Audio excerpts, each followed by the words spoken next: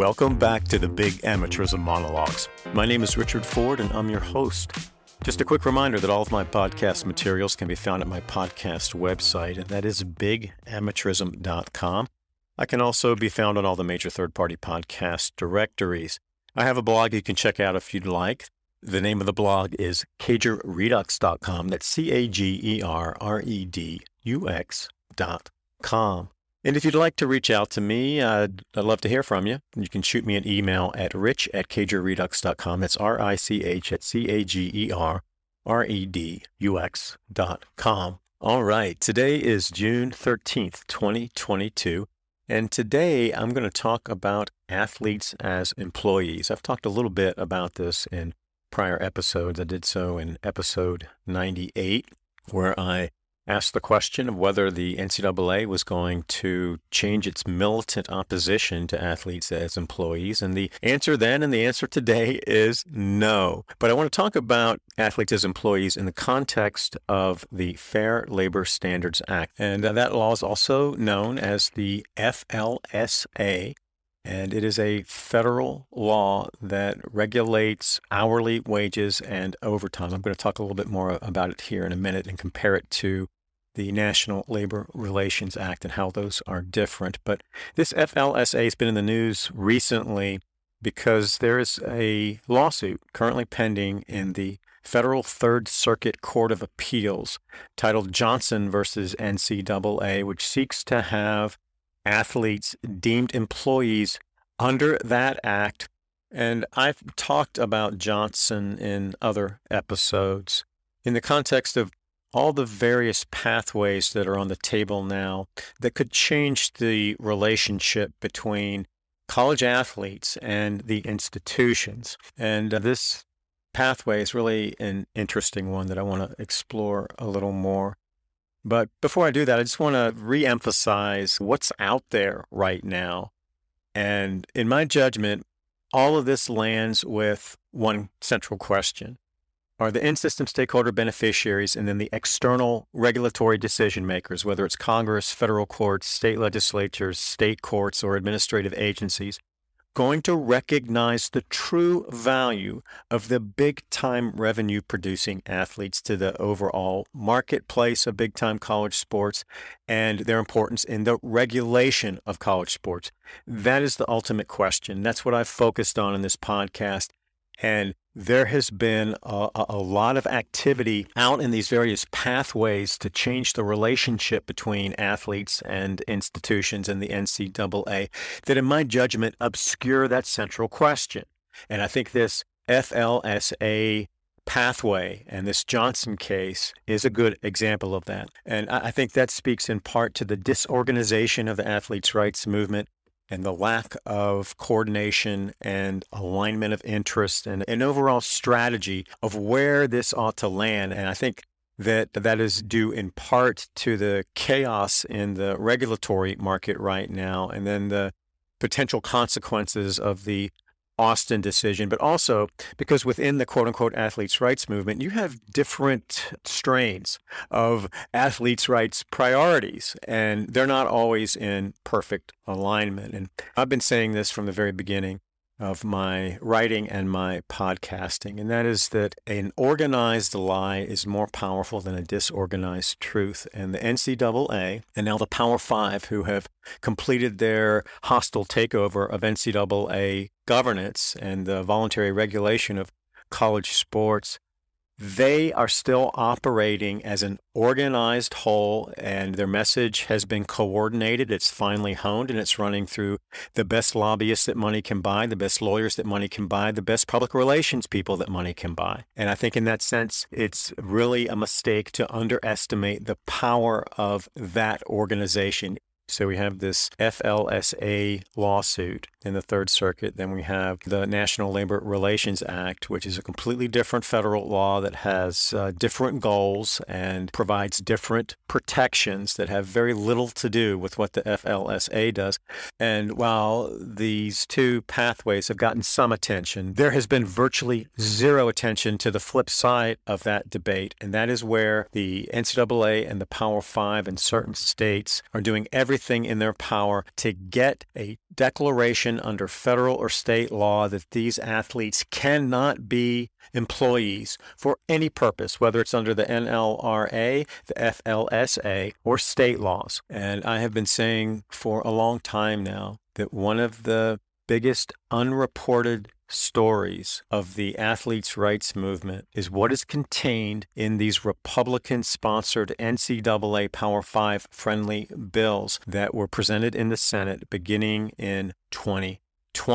These bills are asking for a set of federal protections and immunities that would result in the biggest regulatory power grab in the history of American sports. And to this day, nobody's talking honestly about what the NCAA and Power 5 were asking for in 2019 and what they're asking for right now. One of the reasons I wanted to talk about this FLSA pathway is it is a perfect window into how the NCAA views its authority and the tactics that it will use to get its way. And they are very sophisticated, and they are tactics that require tedious legwork to reverse engineer and tease out and then to explain. And that's what I'm going to try to do in this episode. So what I want to do is start by discussing in a general way what the FLSA does, or more importantly, what it doesn't do, and compare it to the National Labor Relations Act, because in the discussion about athletes as employees under federal law, and those are the two pathways that are available, you have some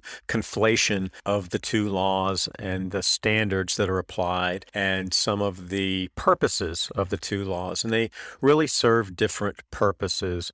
This FLSA, as I mentioned earlier, is designed exclusively to protect employees so that they can get a minimum wage, get the protections of the federal minimum wage law and then overtime law. Beyond that, it really doesn't provide a lot of benefit, and it stands in contrast to the NLRA in that respect, because under the NLRA, if you can establish that you're an employee under the tests that have been applied under that law, and they're different, although both laws go to whether or not a person meets the definition of employee under either law. The test under each law is different, and there are multiple tests and multi-factored tests that I'm going to talk a little bit more about here in a second. But under the NLRA, if you can establish that you're an employee, that entitles you to collective bargaining. And that's what I've been talking about in the context of getting the athlete voice at the table and forcing the NCAA, and more importantly now the Power 5, to sit at a bargaining table and take the athlete's interest into account. And it also gives you federal protections that allow you remedies if the employer isn't treating you fairly. And I think it's only through that pathway that you're going to see meaningful change in the relationship between the athletes at the highest levels in football and men's basketball, whose labors underwrite this entire enterprise, and the institutions who are benefiting from that labor but don't want to sit at a bargaining table with these athletes. And it's only under the NLRA that the revenue-producing athletes, the true revenue-producing athletes, have a pathway to have the economic value of their labor recognized and rewarded in some tangible way. So under the FLSA, if you meet the definition of employee under that law, you get a minimum wage, an hourly minimum wage, and then potentially overtime. What you don't get is a seat at the table. You don't get collective bargaining, which means that you have no way to address your work conditions. So the FLSA isn't a work conditions law. It is simply a payment law. Under the NLRA, you would have the ability through collective bargaining to fundamentally change your work conditions and get on the table the issues that are most important to your well-being. And that would focus not just on the financial component and revenue sharing or having these athletes valued by their true market value, but also, importantly, the health and safety issues that have just been swept under the rug by the NCAA. They have no enforceable health and safety standards, and that is so important. And you can get that through collective bargaining under the NLRA. None of that is available under the FLSA. And when it comes to money, it's important to point out that the FLSA only applies to hourly workers. And that typically includes lower level type of work. It explicitly excludes executive compensation, for example, or salaried compensation. So in terms of looking at the labor pool, the FLSA is designed to protect hourly workers, and you wouldn't be able to negotiate on salary or revenue sharing under the FLSA. You can only do that under the NLRA. So in terms of talking about compensating the high-value revenue-producing athletes in Power 5 football, men's basketball, the FLSA sets a pretty low bar. And in these FLSA cases, the plaintiff class has been very broad-based and really hasn't emphasized the big-time Power 5 programs. It's geared more towards lower-level Division I and even some Ivy League schools and schools that really aren't in the big-time college sports sweepstakes. And it looks to me like the strategy of the plaintiff's lawyers, the athletes' lawyers in these FLSA cases, it is to cast as wide a net as possible and not draw meaningful distinctions between the high-level Power 5 type athletes and then lower-level Division I athletes. So I think the strategy is to create as large a plaintiff class as possible, but I think it obscures some of the equity issues and some of the civil rights issues. But I wanted to set up right now where this Johnson case is procedurally and what is really at stake in the Third Circuit. And I guess it's important to understand that this Johnson case, which was filed in 2019, is the third in a trilogy of cases that date back to late 2014, handled by the same lawyer. His name is Paul McDonald, and he is African American. He works out of Philadelphia, and he has really become a little more vocal now in talking about these cases publicly. And in this Third Circuit process, the first substantive brief was filed by the NCAA and the universities. I guess it was on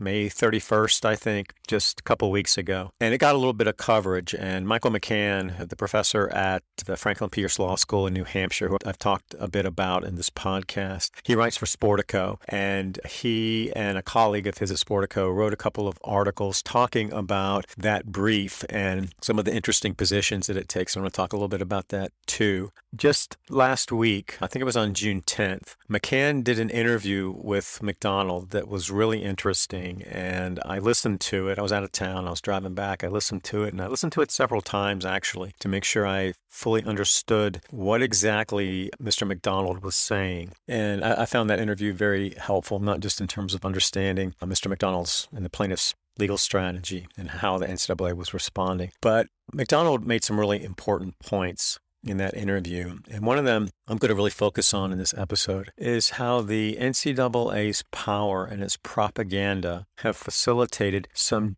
terrible ideas to come into the legal framework in analyzing the regulation of college sports and the authority of the NCAA. And what happened in this trilogy of cases that Mr. McDonald handled and is handling is a perfect example of that. So let me just talk quickly about the timeline of these three cases because they build on each other in different ways, and that's important to understand where we sit right now with Johnson. But the first case is titled Berger versus NCAA, and it was filed in late 2014, and the timing of that is important because it came on the heels of the ruling in the Northwestern case. Again, that was under the other labor law, under the NLRA. But I think it was the impetus for this FLSA suit, and there was some momentum at that time towards athletes as employees because of the Northwestern case. So in October of 2014, McDonald files this Berger case on behalf of two female track and field athletes at the University of Pennsylvania. And Penn is in the Ivy League, and the Ivy League does not award athletics scholarships. So these athletes are really not in the mold of revenue-producing athletes. But the claim is that they are indeed employees under the FLSA. And before I talk about what the allegations were and what the FLSA says you have to do in order to prove that you are indeed an employee. I want to talk about where this lawsuit was filed and why that's so important. This lawsuit was filed in federal district court in the Southern District of Indiana, which is located in Indianapolis. And that's important because it is literally the home court, pun intended, of the NCAA and has been since 1998 when the NCAA moved from Kansas to Indianapolis. And Indianapolis and the state of Indiana really wanted the NCAA to come to Indiana and offered them some nice incentives. And Indiana has developed an identity as the amateurism state because of its association with the NCAA. And part of the deal was that the Final Four, the men's Final Four, would be played in Indianapolis every 4 or 5 years, and it was viewed as a good fit and a good partnership. And the climate and culture in Indianapolis is very pro NCAA. And it's also important to note that Indiana, along with Illinois and Wisconsin, comprise the 7th Federal Judicial Circuit. So the 7th Circuit Court of Appeals sits in those states and covers those states. And that is considered to be perhaps the most conservative, uppercase and lowercase c, federal circuits in the country. And it has been very NCAA friendly. The judicial opinions that have come out of the district courts in Indiana and then out of the 7th Circuit have really been NCAA right down the line. And the reason that the plaintiffs sued in Indianapolis, in the Southern District of Indiana, is that is the proper place. It's called a venue. In order to file a federal lawsuit, you have to have both jurisdiction over the person and the subject matter, but then you also have to file in the proper location under federal rules of procedure. And when you're suing a corporation, venue, the place of the lawsuit, is always appropriate where that company has its principal place of business. And the NCAA's principal place of business is Indianapolis. I'm not sure why the plaintiffs chose Indiana. They also sued the University of Pennsylvania. They could have sued there as well. In fact, the other 2 suits in this trilogy were filed in Pennsylvania, even though the NCAA was also a defendant. So they were suing both the NCAA and the University of Pennsylvania, and their theory against the NCAA was that they were a joint employer with Penn and had legal responsibility under FLSA. And that's an important issue under both the FLSA, but perhaps more importantly under the NLRA. To try to get to the NCAA or the conference, you have to make the argument that they are operating jointly with the institutions. And admittedly, the NCAA is one step removed from the institution, so that if there were a finding under either the FLSA or the NLRA that athletes are employees, there's no question that that would be true as to their institutions. But that relationship is a little more tenuous when you try to tie it to the NCAA or a conference, for example, which is what the plaintiffs try to do both under the NLRA and also under the FLSA, under a theory called the joint employer theory.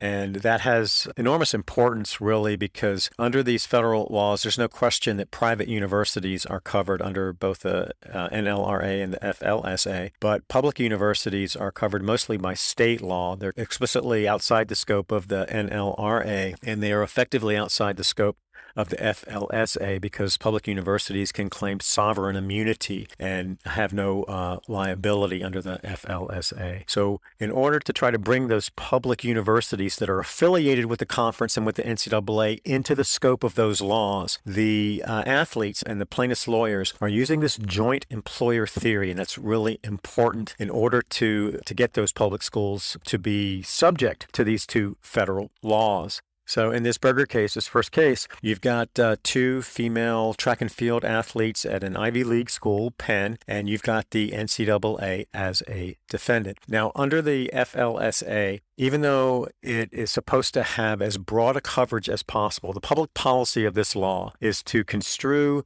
the definition of employee and employer as broadly as possible to try to give as many people out working in the workforce the protections of the minimum wage and overtime laws that the FLSA provides. And there are a lot of federal laws that are drafted that way with some very broad eligibility criteria and then a set of exceptions. And if you may arguably fit in the broad category and you're not exempted by a specific exception, then in most cases, there are common law tests that are used to determine whether or not you meet the coverage criteria of a federal law. And this is a perfect example of that. So you have these broad eligibility criteria fostering a public policy that encourages the finding that laborers are employees and entitled to the benefits of the FLSA.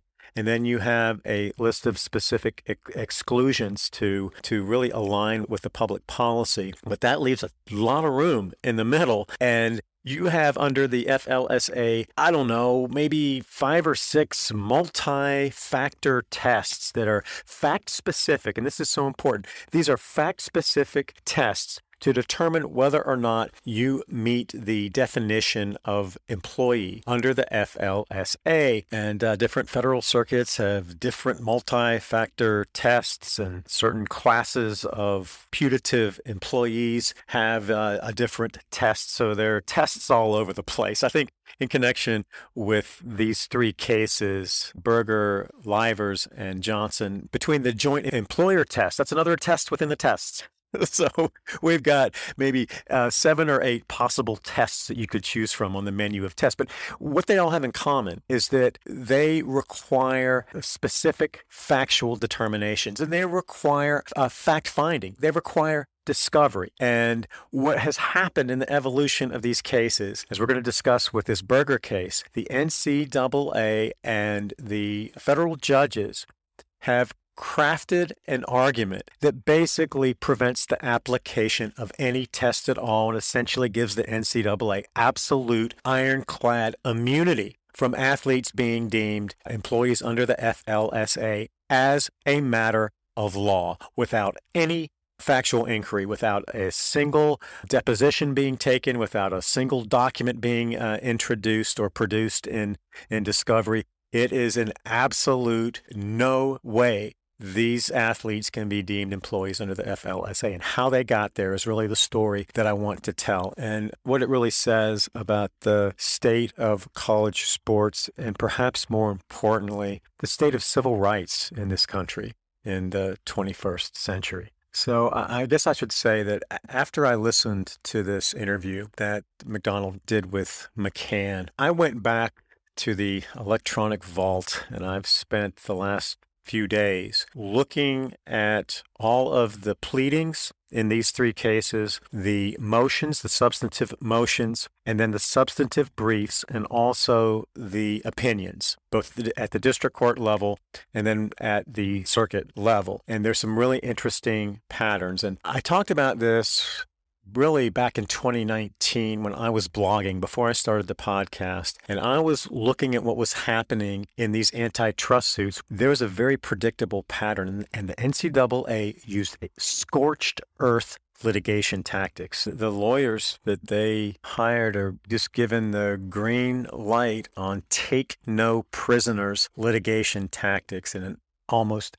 every case challenging the NCAA's regulatory authority, the NCAA, almost immediately after the complaint is served, files a motion to dismiss on the grounds that it basically is absolutely immune from any legal scrutiny because it is the sacred guardian of amateurism. It has said time and time again in so many different contexts, not just athlete compensation cases, but these athlete as employee cases and any challenge to, say, transfer rules or any other kind of eligibility rule. They have said we are untouchable because the U.S. Supreme Court in 1984 said so in this offhand language, and federal courts bowed to that language. From a procedural standpoint, the consequence of that, the practical consequence of that deference to Board of Regents that occurred over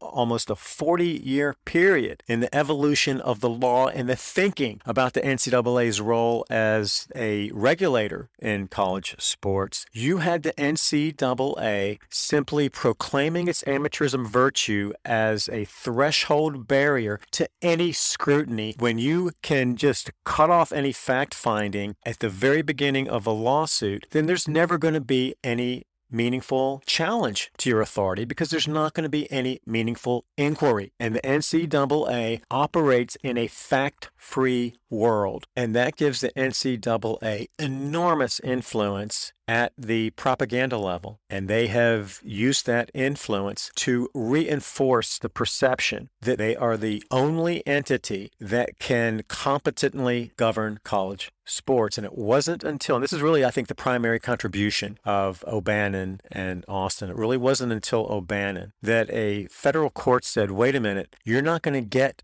that deference. We're going to permit full discovery. You're going to have to comply with subpoena requests and production of document requests. You're going to have to put your people up for deposition. We're going to have a trial, and your ideas are going to be challenged after a thorough and sifting discovery process where the plaintiffs get to peek in your cave. They get to shine a light in your cave. And that is the NCAA's worst nightmare because they know in their heart of hearts, despite all the propaganda that I think they've convinced themselves is real, they know in their heart of hearts that this is all a house of cards. And as Walter Byers said in his 1995 biography, Unsportsmanlike Conduct, the principle of amateurism was nothing more than camouflage for monopoly practice. And I think the NCAA National Office fat cats and the conference commissioners and certainly the NCAA and Power Five's lawyers knew that if the business model were subject to a thorough analysis in the litigation process, that it was going to become increasingly difficult to defend. So I want to talk about how the Berger court, the district court, put up this firewall to prevent any factual inquiry into the true nature of the relationship between the athletes and the universities. They just shut it down, despite all of these fact-intensive multi-factor tests that were designed specifically to make these determinations. The district court in this Berger case came up with a very creative and incredibly offensive theory for why these athletes weren't entitled to even have their case reviewed by a federal court. So let's start with how the plaintiffs and their attorneys theorized this case and the analogy they were using. The law is a game of analogies and trying to find similarities and differences depending on what suits your needs. And so in pitching their case in their complaint, they analogized the situation of athletes to student interns, and there had been some FLSA litigation under the student intern classification. And as with many other classifications under the FLSA, there was a specific, I think this was a 7-part test that was used to determine whether or not a student was getting a true academic internship or whether what they were doing was more akin to employment work, which would have put it under the scope of the FLSA. So I'm just going to give you a couple of these criteria to help you understand how fact-intensive these types of multi-factor tests are. So on this student intern test, the first factor is the extent to which the intern and the employer clearly understand that there is no expectation of compensation. Any promise of compensation, express or implied, suggests that the intern is an employee and vice versa. 2, the extent to which the internship provides training that would be similar to that which would be given in an educational environment, including the clinical and other hands-on training provided by educational institutions. The extent to which the internship is tied to the intern's formal education program by integrated coursework or the receipt of academic credit, and on and on and on. All of those are fact-specific determinations that can only be addressed and analyzed after substantial fact-finding and discovery. You simply can't declare as a matter of law by imperial edict that someone is either an employee or not an employee without applying those criteria. Yet that's precisely what the Berger court did. So almost immediately after the filing of the complaint, the NCAA and Penn both moved to dismiss the complaint, which is a common tactic that I mentioned at the beginning of the episode. The NCAA has this formula in all these cases where they go right on the offensive, whether it's antitrust litigation or this FLSA or any other kind of litigation that challenges the NCAA's business model, financial model, or regulatory authority. And they filed a motion to dismiss, and so did Penn. And the NCAA had two basic arguments. One, they weren't a joint employer with Penn, and that their relationship to Penn was too tenuous. And then the second argument, and the one that Penn joined in on, was that these athletes simply weren't employees under the meaning of the FLSA. And it's interesting the way that they made their arguments. This was a case of first impression under the FLSA. And so the NCAA and Penn were going through the statutory language and saying it didn't apply to athletes. And then they looked at cases in other contexts and other courts where athletes were not deemed to be employees for other purposes. And then they looked to some Department of Labor interpretations that they thought supported a finding that athletes can't be employees under the FLSA. But interestingly, in offering all those defenses, and they included the magic dicta from the Board of Regents and ample latitude and revered tradition and all that stuff, but they didn't have a magic bullet case. They didn't have a case that categorically took athletes outside the coverage of the FLSA or disqualified them in any way for employee status. So there wasn't a slam dunk legal theory or a slam dunk case that said, as a matter of law, these athletes cannot, for any purposes, be deemed employees under the FLSA, which should make it more difficult to avoid applying these fact-based tests where you look at what the relationship actually is, not how the NCAA describes it or characterizes it or labels it. And that takes us right back to the tactics it's been using since the 1950s through the use of the label the student athlete. And of course, that was dispelled in the Northwestern case under the NLRA. So the court needs to rule on this motion to dismiss. And I just want to go through the district court opinion because it tells an interesting story. I guess I should just say, I haven't mentioned this in a while, but I'm an attorney, and I spent about 15 years in an active litigation practice on matters not dissimilar from this type of civil matter. And a lot of times you can tell from the way that the judge or the court structures the opinion and the things that it prioritizes, how it really sees the case. And a single judge hears these cases in the first instance in the district court. And the judge in this case is William Lawrence. And I would describe Lawrence as very much in the mold of other judges who sit in the Seventh Circuit, either at the district court level or on the Seventh Circuit Court of Appeals. He, along with most of his colleagues, were appointed by a Republican president, and the judicial philosophy of that circuit reflects strong deference to status quo interests and status quo power structures. And from the very beginning of this opinion, it sounds to me like Judge Lawrence didn't think very much of the plaintiff's claims and their case. He does a section called Preliminary Matters where he criticizes the plaintiff's theory of the case and how they chose to plead the case. It sent a message that the judge just didn't like this case. And then he talks about the joint employer issue, and it's treated as a quote-unquote standing issue, whether you have standing to sue a particular party. And the NCAA was deemed to be not a joint employer, in part because the court believed that the amended complaint didn't allege the existence of a joint employer relationship. So that got tossed. Then the court gets into talking about the substantive claims under the FLSA against the University of Pennsylvania. And there's no question that the claims as to Penn, that there was standing there and that he needed to analyze those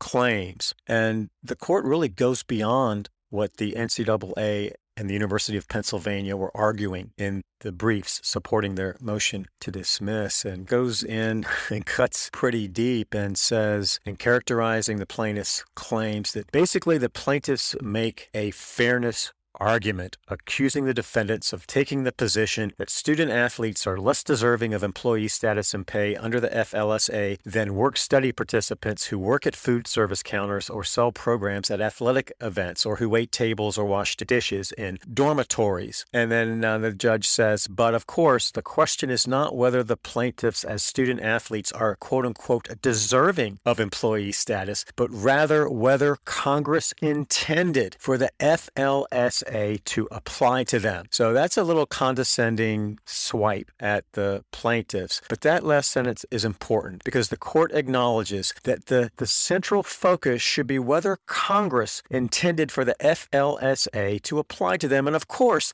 if Congress had intended for athletes not to be covered, they could have explicitly excluded them, but they did not, which then requires the application of a multi-factor test that is fact-intensive. And it's going to get real interesting to see how Judge Lawrence creates the argument of what Congress must have intended when it came to athletes as employees under the FLSA. So the court then goes on to describe the basic legal principles that determine whether or not someone is an employee under the FLSA and the general ground rules. And so the court says the FLSA defines employee in a circular fashion as any individual employed by an employer. And this is just a basic recitation of kind of standard law that's developed in the Seventh Circuit under the FLSA. And the court could have cited any number of decisions to support that proposition, but it cites a case called Vanskike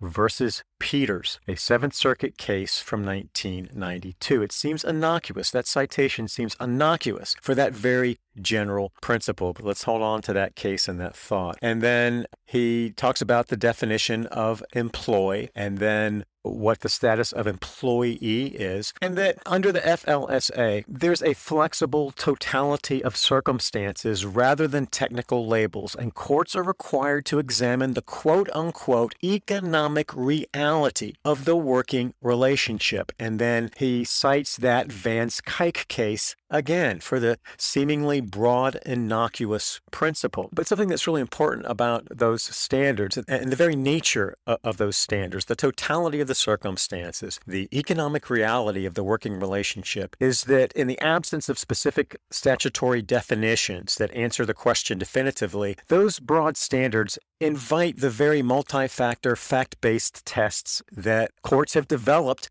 to determine whether an employer-employee relationship exists. And then the court talks about some other legal principles that apply that actually reinforce that theme of really looking at all the circumstances of the work activity, that you don't look to any single isolated factor, but to all of the surrounding circumstances to determine the quote-unquote economic reality. And then the court goes to another section where he just says that the intern analogy doesn't work and the work study analogy doesn't work. But again, it's done in a factual vacuum because at this stage in the case, there hasn't been any discovery at all. No fact finding, no way to apply facts to any of these multi-factor, fact-intensive inquiries. So the opinion wastes a couple of pages talking about that test and how inappropriate it is and all that. Then it gets to the heart of the matter under a section titled The Proper Inquiry. And then the court embarks on a legal analysis for the record books. So the court invokes this Vanskike case again and uses it as the predicate for rejecting the plaintiff's claims. And in that case, in Vanskike, it involved a claim by a prisoner, and it was a pro se case, so the prisoner wasn't represented by an attorney. And the prisoner was claiming that the labor that he was forced to do while in prison was employment within the meaning of the FLSA. And the judge in this Berger case, in using Vanskike to reject the athlete's claim, said that the Seventh Circuit examined the economic reality of the situation at hand and determined that prisoners working within a prison as part of their sentence are simply not employees under the FLSA. The fact that a literal application of the four-factor test, there was a four-factor test, another multi-factor test to make that determination, to a different result was not relevant, because those factors fail to capture the true nature of the relationship between a prisoner and prisoners who work in it. And then the judge says this: so too do the factors used in the trainee and private sector intern context fail to capture the nature of the relationship between the athletes as student athletes and Penn, the university. Then the court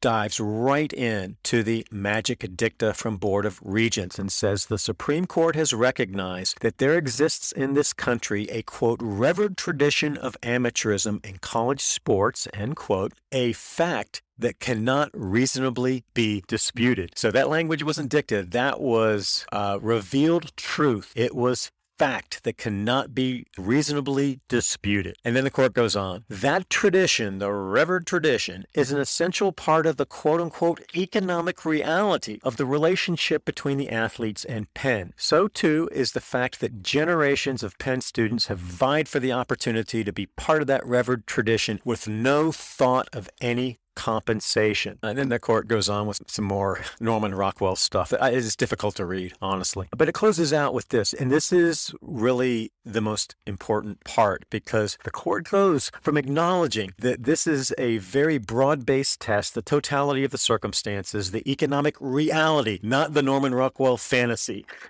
but then lands with this: the economic reality of the situation. And then he talks about the Department of Labor's position that supports that athletes are not employees under the FLSA. But that position on the issue both point to one conclusion: the fact that the athletes participate in an NCAA athletic team does not make them employees of Penn for FLSA purposes, because the court has made this determination as a matter of law, rather than on the basis of a deficiency in the facts pled by the plaintiffs, by the athletes. It would be futile to permit the athletes to amend their complaint to assert additional facts. Accordingly, the court will enter judgment in favor of Penn. That is just a breathtaking transition from these very broad totality of the circumstances, economic reality circumstances that have spawned many multi-factor, fact-based, evidentiary-based tests to determine the very question that was presented in this case, into the Board of Regents' Norman Rockwell Chariots of Fire dicta that doesn't have the force of law and shouldn't have had the force of law, and then into an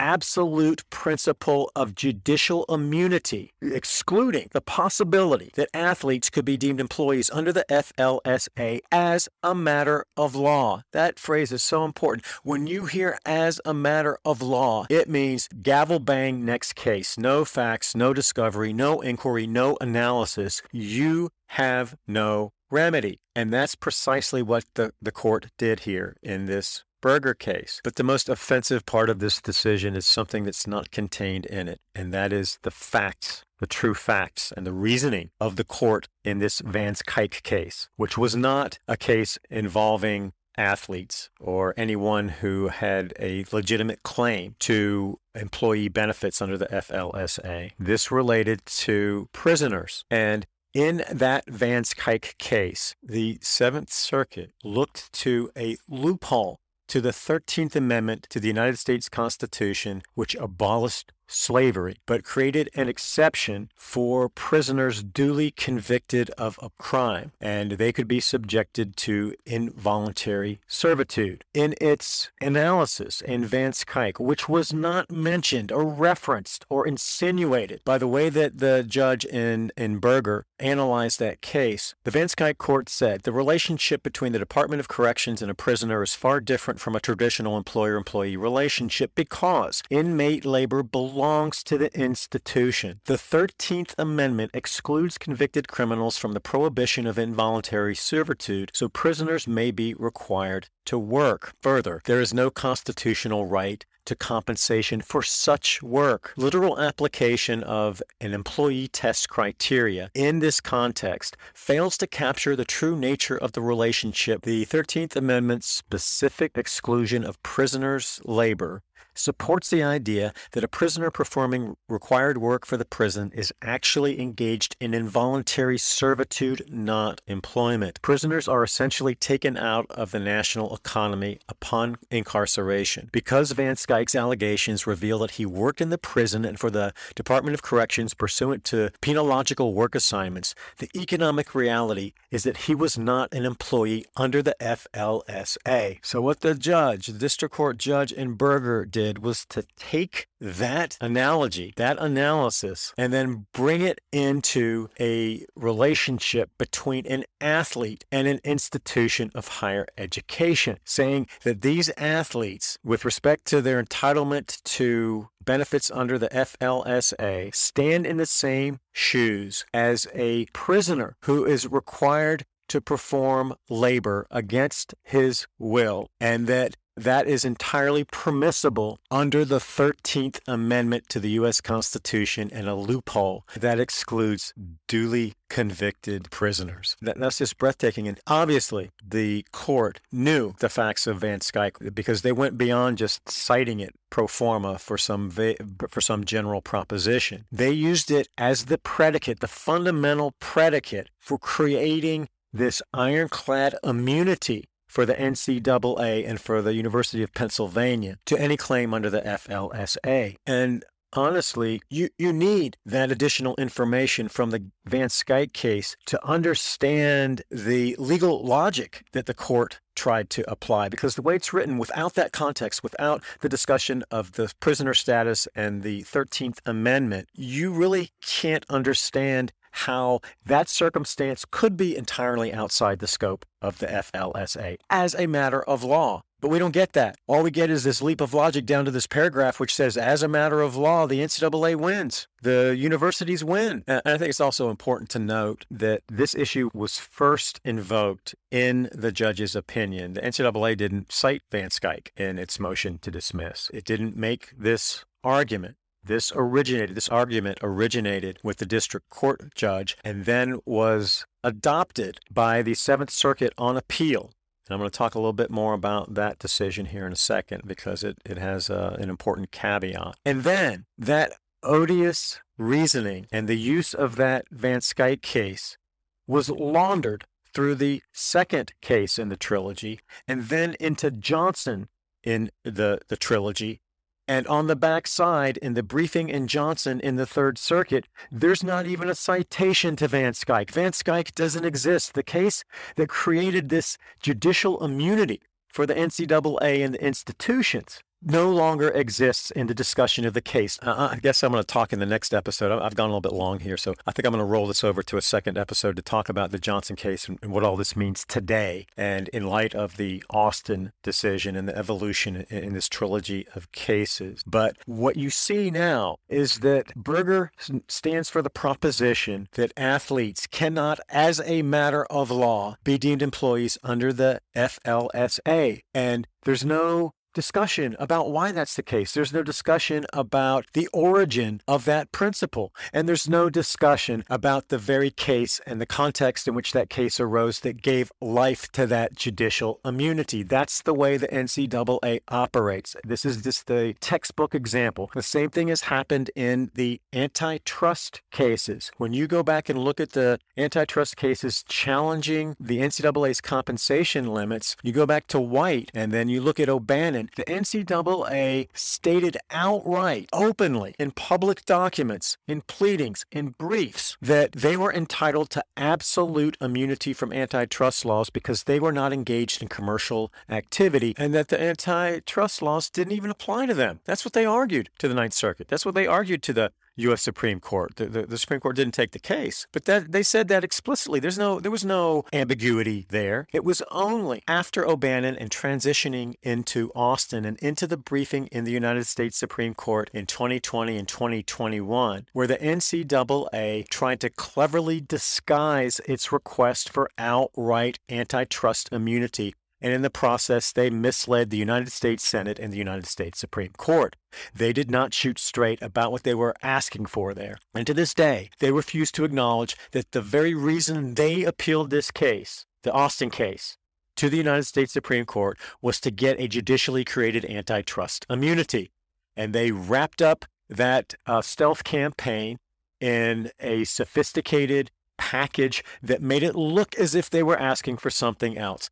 The same thing that's happened in this Berger case with the use of Vanskike. And then in their congressional campaign, beginning in 2019, when you look at the evolution of the Republican-sponsored NCAA-friendly bills that are designed to end the athletes' rights movement, and you look at the Marco Rubio bill from June of 2020, which was the first bill that came out, it's comical almost. The bill's only a couple pages long, and it is all about giving the NCAA these absolute protections and immunities, antitrust immunity, federal preemption of state laws, and athletes can't be employees. And that bill was so bad that even Republicans didn't support it. It was such a naked power play that the Republicans didn't even support it. Then as the debate evolved, and then as circumstances changed, and then you had the flip in the Senate, and then into 2021, you saw the NCAA doing in Congress precisely what it did with antitrust immunity in O'Bannon and Austin, and what it did with this immunity under the FLSA through Berger and into Johnson. And that is, they cleverly disguised their motives and their intentions. So from that Rubio bill to the Jerry Moran bill in February of 2021, you have two fundamentally different approaches. And the Moran bill is, I don't know, it's 30, 40 pages. The Rubio bill was 3 pages. The Moran bill throws in a bunch of shiny objects that have virtually no value, but buried in the details are the same protections and immunities that were in the Rubio bill. And on the backside of the Moran bill, the athletes' rights movement is just as dead as it would have been under the Rubio bill. That's the way the NCAA operates. It is fundamentally dishonest. So what I want to do for the rest of this episode, I just want to go through the Seventh Circuit opinion in Berger. And there was a concurring opinion that's important. And that set the stage for the second case in the trilogy, this Livers case, which was filed in 2017, and then gives some context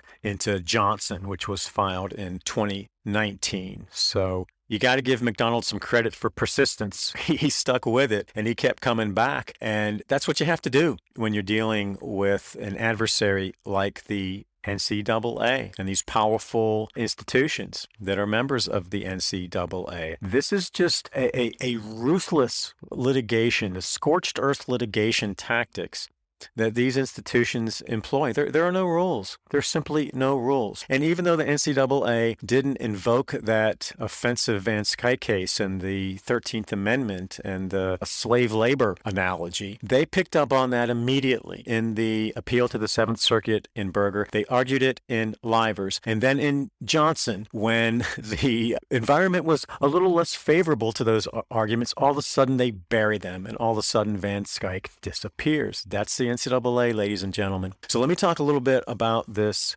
Seventh Circuit opinion. So the Berger case was appealed by the plaintiffs. And as I've mentioned in prior episodes, in federal circuit courts, panels of 3 judges hear the appeals in the first instance, and they have to review the case. It's not a discretionary appeal process. They have to take a look at it. And I found the Seventh Circuit's decision really interesting in a couple regards. First of all, for a case that should invoke a very fact-intensive, complex analysis. This is a very short opinion. The internet version I printed off is 13 pages. And in a case like this, under a complicated federal statute like this, and the tests that you have to analyze in most cases, this is the kind of a case where you would expect to see a 50, 60, 70, 80-page opinion. Here it's 13, and the reason it's so short is because the district court judge invented out of whole cloth an absolute judicial immunity for the NCAA and the institutions. So you had these 3 judges, and the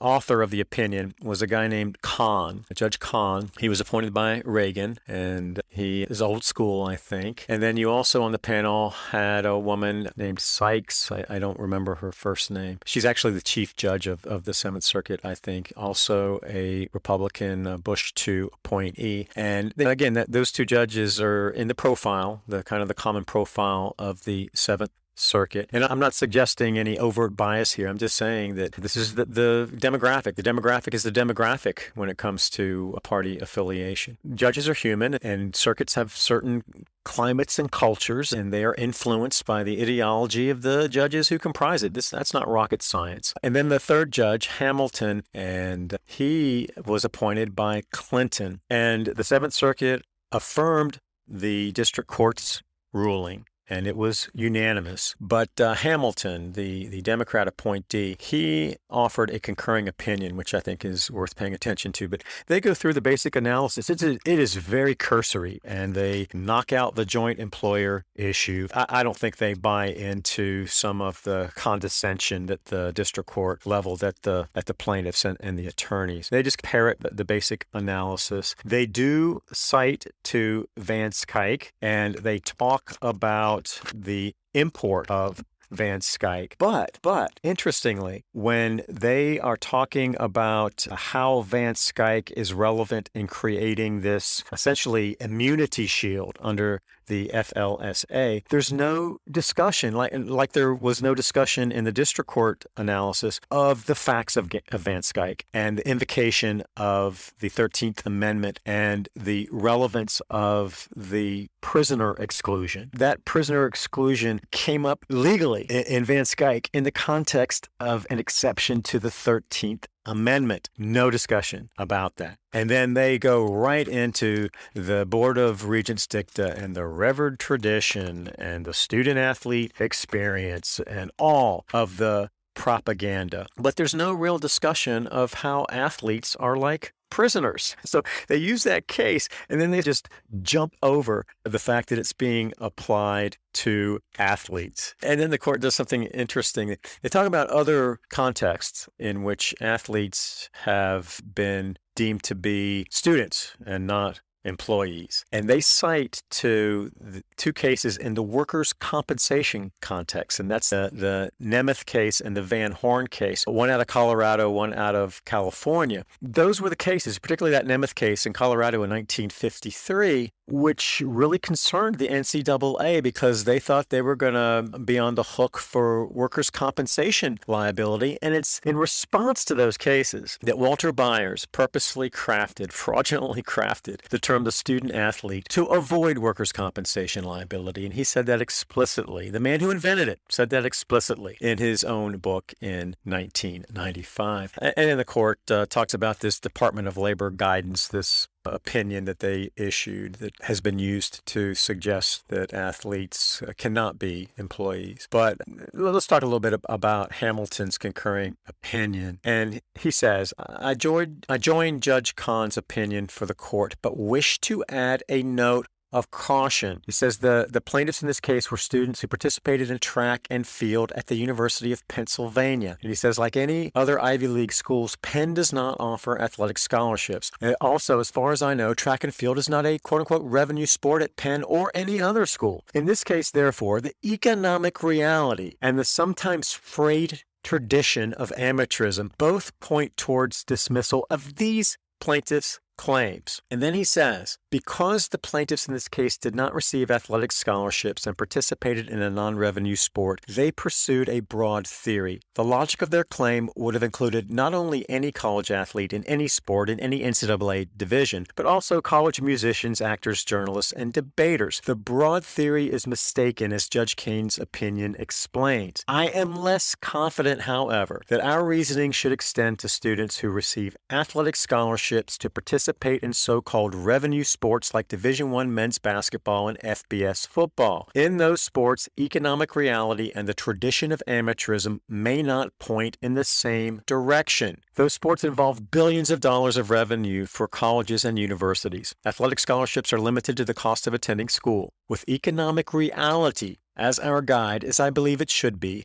there may be room for further debate, perhaps with a developed factual record rather than bare pleadings for cases addressing employment status for a variety of purposes. And that is a very soft touch and a soft way of saying we are missing perhaps the big picture here, and we are not looking at economic reality when it comes to the true interest in the overall big-time college sports marketplace. We're looking at an outlier, really, to the big-time college sports business model. And I think that really points to some of the flaws as I see them in the way that this trilogy of cases has been litigated, because I think it tends to obscure some of the civil rights issues because we are moving away from looking at the interests of the laborers in big-time football and men's basketball whose talents underwrite this entire business model. And I'm going to talk a little bit more about that in the next episode when I talk about where I think this all may land and the tension that may exist because of the way these cases have been pitched and litigated with what is going on with the National Labor Relations Board charges and that pathway to collective bargaining and meaningful change in the relationship between the athletes and the institutions. And again, the FLSA does very little to change the relationship except perhaps getting some of these athletes a modest minimum wage. But we'll talk more about that in the next episode. And I guess I should also note that since the NCAA filed its